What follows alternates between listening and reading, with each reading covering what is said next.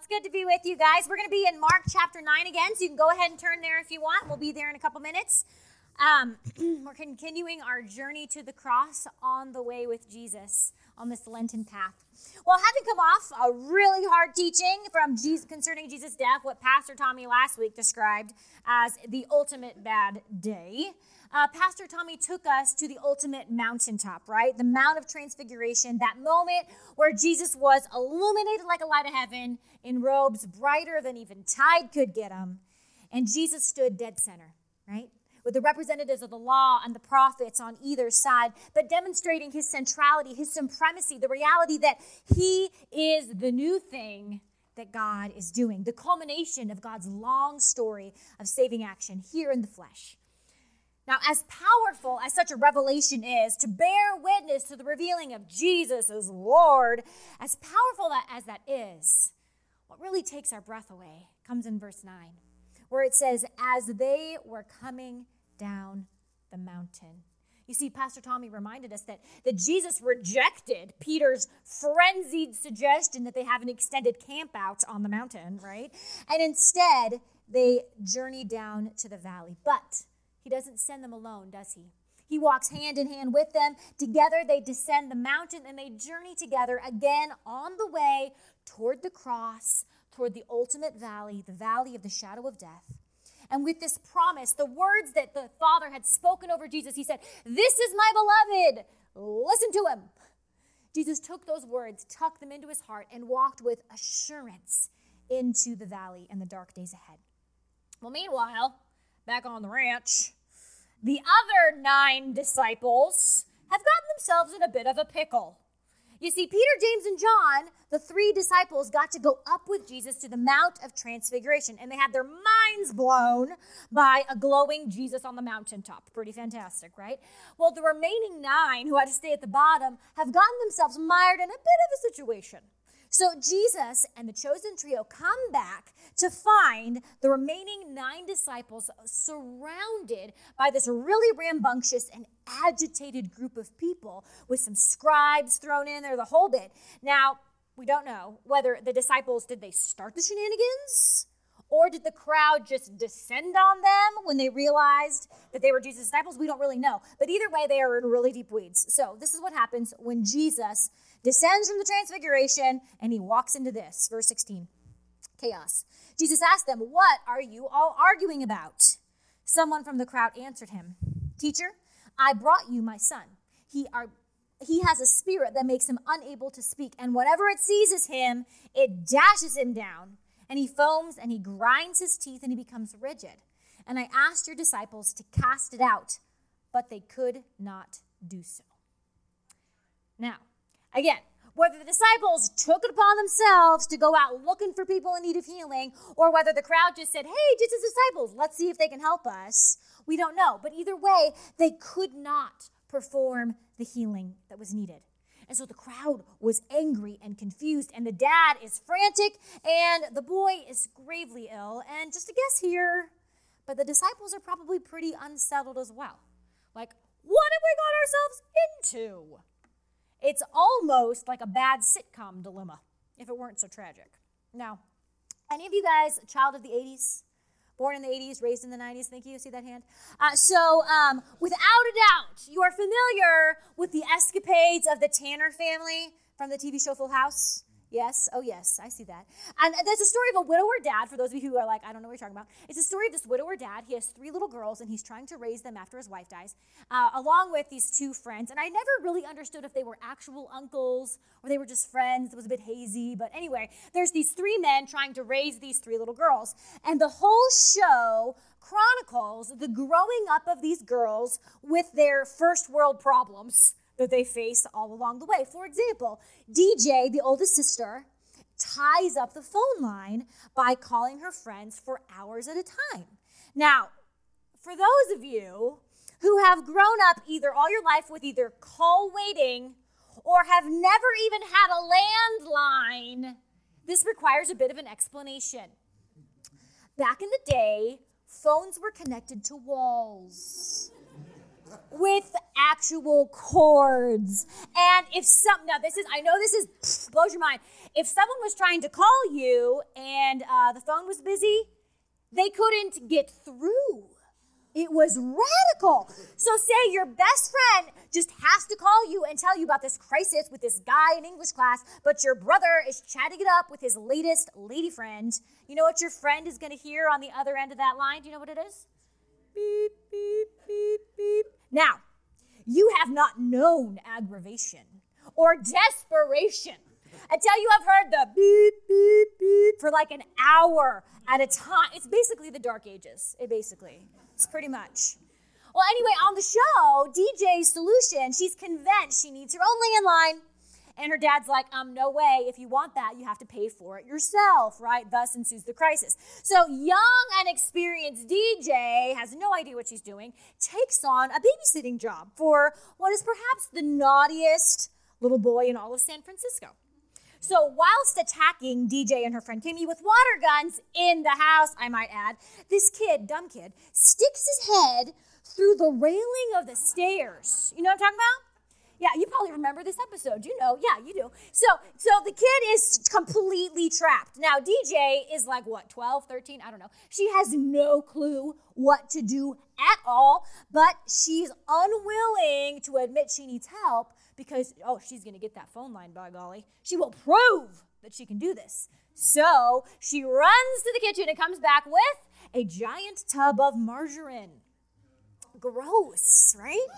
And I'll, let you fill in the blanks. Ultimately, she finds herself in deep weeds with this screaming, buttered child and no way to amend the situation. So finally, after creating this huge mess with no solution in sight, she has to acknowledge her inadequacy. So she calls her dad, and he comes, gets her to the rescue, and they have a really heartwarming chat with like music playing in the background, like, DJ, you can talk to me about anything, right? And finally, the problem's resolved, and the kid just has to use like really strong shampoo. It's heartwarming. Now, so too with the disciples. Now, there's no margarine in our scene, to be sure, but I imagine them in a very similar circumstance, in a situation that is way above their pay grade. They have no idea what to do. This situation is so dire, and it's way more serious than a kid with his head stuck in the rails. Like, this is a life or death thing. A child whose life is being destroyed by evil at work in the body. Now, the disciples are powerless. They are clueless. They're ill-equipped, and they're afraid. But, frankly, I don't imagine that stopped them from trying. Like, hey, lay your hands on him, see if it works. Or, didn't Jesus do something with mud once? Let's try that. But the one thing you don't hear them say is, help, Jesus. We are out of our league. Now, contrast that with the dad in the story, the father of that sick little boy. He is frantic, he is terrified, he is heartbroken for this little child. And so starting in verse 21, it says, Jesus asked the father, how long has this been happening to him? And he said, from childhood. It has often cast him into the fire and into the water to destroy him. But if you're able to do anything, have pity on us and help us. Jesus said to him, if you're able, all things can be done for the one who believes. And immediately the father of the child cries out, I believe. Help my unbelief. I believe. Help my unbelief. That is an honest prayer birthed from a desperate heart, is it not?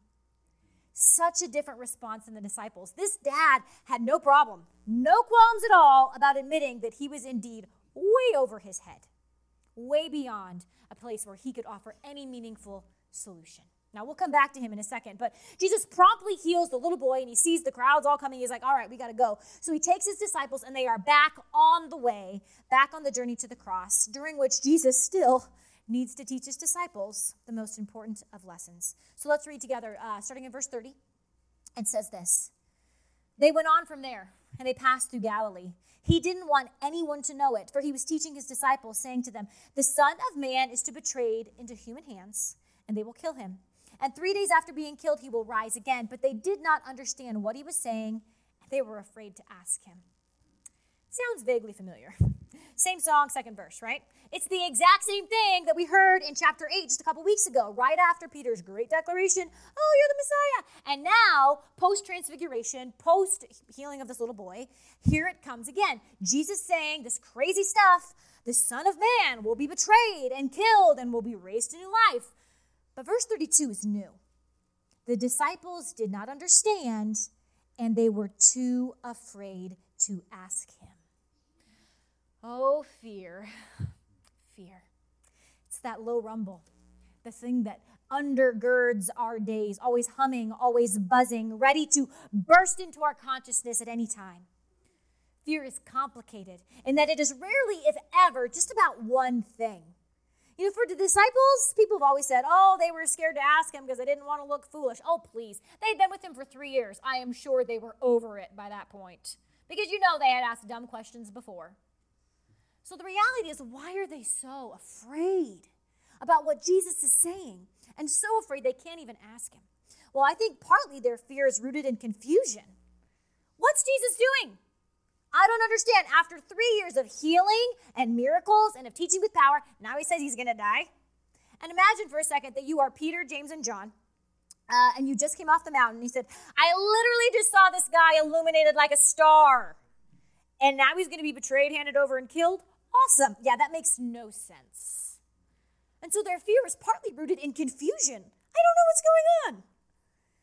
But I think also their fear is rooted in doubt and uncertainty. You see, betrayal and death, how is that the kingdom of God that you've been preaching about, right? He said that he was the Messiah, and so either he is very wrong about what is coming in Jerusalem, or he's not who he says he is. Or perhaps the Messiah means something much different than I ever thought it did. And so their fear is rooted in confusion and doubt and uncertainty, but perhaps also insecurity. You know, I've given 3 years of my life to this guy. I have left home. I have left my family. I have left my job. I put my reputation on the line to follow this dude. And if he ends up dead like he's describing, I'm done. I have nothing at all. And so like the blind man from Bethsaida who, upon receiving that mud treatment, remember how he couldn't see clearly and all the people walking around looked like trees? The disciples are still mostly blind, stumbling around with their half sight, their vision impeded by doubt and confusion and insecurity. And it's all rooted in fear. Now, you've heard it before. The response to fear is fight or flight, right? Those are the typical human and animal reactions to fear. Fight, you duke it out, or flight, you just run away as quickly as possible. Well, scientists are adding more things to the list of possible responses to fear all the time, one of which is fight, flight, or freeze. Now, this is like the deer in the headlight response, right? I'm not going to run. I'm not going to fight. I'm going to stand perfectly still and hope danger does not see me. This usually does not work very well for deer, but it has had some success in other venues. But there's a fourth response to fear that's getting a little bit more attention these days in both the animal kingdom and the human kingdom, human world, whatever. Fight, flight, freeze, or fluff. Now, this is a real thing. I am so serious. And you have seen it. You just didn't know what to call it. Now, let's see the animals first. Some animals, when threatened by a predator, or creditor, as Josephine calls them, they don't run because they can't escape. They don't fight because they got no weapons. And they don't freeze because they don't have the camo they needed. Instead, they fluff. Like, this is like an owl, I think. And he just gets all fluffy to show him, look how big and scary I am. You should run away. And this is an anteater. Oh, my word. He's trying to look very scary to the photographer. I think he just needs a hug, is really what I think. But he's saying, oh, I'm so big. And this is my favorite. That's a gecko. He's like, look how big I am. Dude, I'm so sorry. You are the tiniest thing ever, right? But the point is they want to appear as large as possible to make the predator, whatever threatens them, so they can seem much bigger and more threatening than they actually are. It's kind of like the poker's bluff of the animal kingdom. Like, I got all aces, buddy. What do you got? And wouldn't you know it, people do that too. Fear creeps in. It threatens us, our status or our position, our self-understanding, our image, our future, and woof! Look how big I am. Look how important I am. Look how valuable I am. Look how much I contribute to the world. Individuals do this. Countries do this. Humankind in generally does this. It's a security mechanism, a response to what threatens us. Appear bigger than we are so that we're safe. Now, the disciples were apparently excellent fluffers, because in verse 33, we see them responding. Having just heard Jesus say another scary prediction, how Jesus is going to die, and fear just floods their hearts, this is what happens. It says, then they came to Capernaum, verse 33. They came to Capernaum, and when he was in the house, Jesus asked them, so what were you arguing about on the way? But they were silent, because on the way, they had argued with one another about who was the greatest. Fluff. Who's the greatest? They were feeling scared and threatened. They say, oh, well, I'm just so important and so great and so secure, even more than you, Peter, I'm pretty sure. Well, first comes fear, and then comes the fluff. Jockeying for position, for self-preservation, for prestige and station. And then comes the shame-filled silence.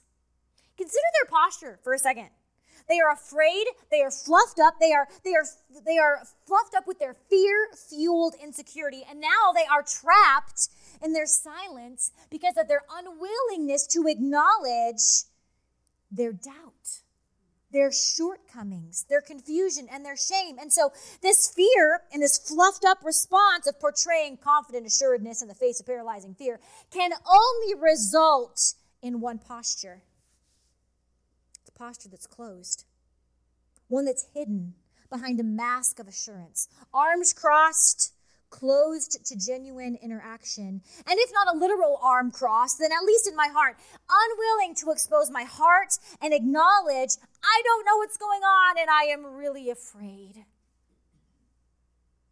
Contrast that with the father of that little boy. Contrast the disciples' posture of this fear, fluffed up and closed hiddenness with the dad of the little boy who cries out to Jesus in desperation, if you can act, please, do something. And when Jesus calls him out on his unbelief, on his fear and his doubt, the dad, he doesn't pretend. He doesn't fluff himself up and pretend to have the solution, and nor does he hide away in shame of his inadequacy, but rather I imagine him how I imagine myself as a mom with little ones in that situation, throwing myself at the feet of Jesus with empty hands outstretched, crying out, I'm believing as best I am able. Help me with my unbelief. And in his fear and his desperation, the father opens himself up to receive, doesn't he? No pride, no deception, just surrender. With his mixed bag of belief and doubt, he comes to Jesus. It's quite a different posture than the disciples. You see, one man walks away hand in hand with a healed and whole son. 12 men stand in shamed silence, confused and afraid, with nothing but their fluff to keep them together. But Jesus' response is kind, not shaming or belittling them or mocking their pitiful attempts to fluff themselves up and protect themselves from fear and insecurity. But instead, Jesus pulls up a chair. Verse 35. Jesus sat down. He called the 12 and said to them, whoever wants to be first must be last of all and servant of all. Then he took a little child and he put it among them. And taking it in his arms, he said to them, whoever welcomes one such child in my name welcomes me. And whoever welcomes me welcomes not me, but the one who sent me. Gently, but deliberately, Jesus addresses their fear, and brick by brick, he begins to dismantle the wall they have constructed. And he does it with an object lesson, with a child in their midst. Now, let's be clear for a second. In our culture, overall, we highly value and cherish our children, investing vast amounts of resources in their care and in their enrichment, from piano lessons to gymnastics to vitamin gummies each morning, right? Now, children were seen a little differently in the ancient world. In the Roman Empire, children were resources to be managed that could benefit the family, right? And a baby that was born that was weak or handicapped or even like annoyingly female could be left on the porch to die. No consequence. Now, in Judaism, like for Jesus and his disciples, children were certainly valued more than that, than the Roman Empire, but it still wasn't like today. There was no organic applesauce pouches for these kids, okay?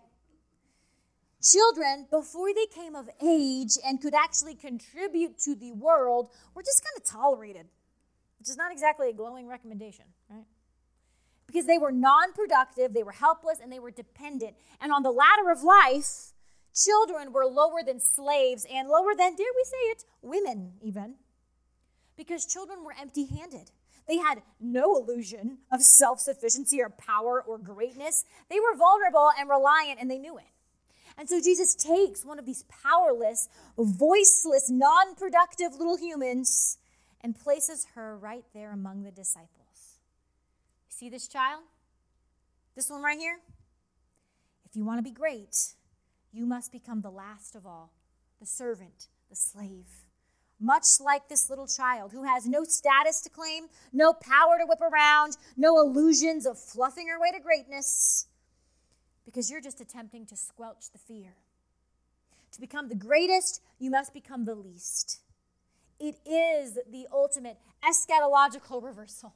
It is God flipping over all human expectations and agendas on its head. It's all power, structures, and attempts to control and determine, flipped over to reveal the true nature of the kingdom of God, a kingdom in which the king himself brings himself low for the sake of the world. See, the only way to continue on the way with Jesus, to enter the kingdom, the only way to be free of fear is to become the least, is to recognize one's ultimate insufficiency to save oneself. You see, as Jesus picks up the children from among them and he holds her close to his heart, the message could not be clearer. The kingdom of God belongs to such as these. The kingdom of God is for the powerless. The kingdom of God is for the utterly dependent. The kingdom of God is for the uncertain. The kingdom of God is for the afraid. The kingdom of God is for the one who is mired in despair. The kingdom of God is for the desperate. The kingdom of God is for the one who is holding the line between belief and unbelief, and their arms are getting tired. The kingdom of God is for those who can no longer maintain the illusion of having it all together. But in contrast, the kingdom of God is closed to the proud. The kingdom of God is closed to those who are fluffed up, projecting their own greatness. The kingdom of God is closed to the certain, to the one who has all the answers tied neatly with a bow. The kingdom of God is closed to the secure who have no need of a savior. The kingdom of God is closed to those who would take any other posture than receiving. The kingdom of God is closed to such as these, not because God rejects them, not because God loves them less or is divinely enraged or is annoyed, but because we ourselves, in our posturing and our self-preservation, we have turned our back on the way to freedom and healing. Because the only way out of fear and into the kingdom is to stop. Stop straining. Stop striving. Stop hiding. Stop pretending. Stop fluffing yourself up. And instead, learn from that desperate father who approached Jesus in full awareness of his inability to save himself from the hurt and the fear and the brokenness within him and beyond him. And so, my question for us today is, can we too approach Jesus with our mixed bag of belief and unbelief? Can we lower the front that we insist on keeping up for appearances and acknowledge our need for clarity, our need for direction, our need for understanding, our need for forgiveness, our need for eyes that can see clearly? Can we unclench our hands that grip so tightly to our security mechanisms, the things that we use to protect ourselves? Can we come out from the shadows in full trust of God's gracious reception of our war-weary souls.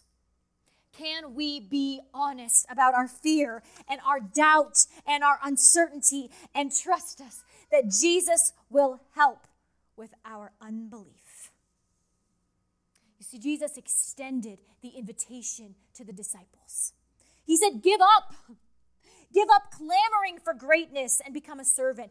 Give up striving for position and power and instead welcome these small ones, the powerless and the dependent, the ones who don't bring anything to the table. Jesus calls them forward to faith, not to think the right things, not to affirm the right doctrines, not to believe a bullet point list of statements about God. He calls them to faith as movement. Movement as the act of welcoming, movement as the act of living into the kingdom of God, those values in which the poor and the powerless have the seat of honor. See, this chapter offers us two postures when we're confronted with our fear and with our uncertainty and with our doubt.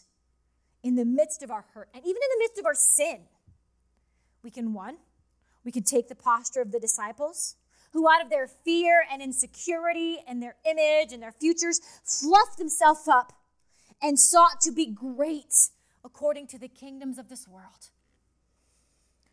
Or we can take the posture of the dad who had no illusions about his ability to save himself or his child and who in full honesty brought his mixed bag of belief and of doubt and uncertainty, and he shook it all out. He said, "It's all I got, God. There's some belief over there in a school bus. There's some doubt and there's some uncertainty, and that's all I got. There is nothing hidden. There is nothing I'm holding back. I pour it all out before you, and I say, I'm in need. Is it enough? Will I stop pretending and instead offer this mixed bag to God with nothing hidden and nothing withheld, trusting that God will meet me there?" You see, that first posture of the disciples has no time for the welcoming of the poor and the powerless, including and perhaps especially the poor and powerless in ourselves. I mean, who's got time for that when you're so busy fluffing yourself up, so busy making a name and asserting greatness? But this second posture, it can't help but welcome. You see, our arms are already outstretched. We've already said, God, we don't have it going on. We are open to receive. And when your arms are outstretched, it's all the more easy to welcome, isn't it? For as we have been welcomed just as we are, so too we are called to welcome the other. To welcome the other within ourselves, to accept ourselves as in need of a Savior, but also to welcome the other beyond ourselves, those in our lives who are in such need of a welcome. And so by practicing our faith in motion through welcome, not by denying our doubts and fears, but by rather offering them up honestly to God, we will find ourselves on the way with Jesus. It's the only way. Let's pray. God, we receive your word today. You have spoken a good word over us. You have declared that we are welcome, weak and poor and powerless as we are. And Lord, we respond to your welcome with our honesty, that we don't have all that it takes. In fact, we come with a pretty mixed bag of belief and of doubt and of fear and insecurity and pride and confusion. But Lord, we offer it up to you honestly, holding nothing back. And we ask that you will meet us here because we want to be on the way with you. We don't want to hide behind our self-protecting devices, our own way of doing things and being in the world. We want to walk with you. And so we do that by offering all we have. And with our arms outstretched, ready to receive what you have for us, may we in turn welcome the weak as you have welcomed us. And in that act of welcoming, would you transform us to be people who are on the way with you, no longer slaves to fear, but free to walk in the knowledge of our belovedness before you as children of God. Lord, hear our prayer. Amen and amen. Beloved, Christ Church, may you go from this place in the full assurance that you are a child of God, set free from fear, not because you have it all figured out, but because you offer what you have, your mixed bag of fear and doubt, up to God, and allow him to take you on the way with him. So now, go in action and go in peace. You are dismissed.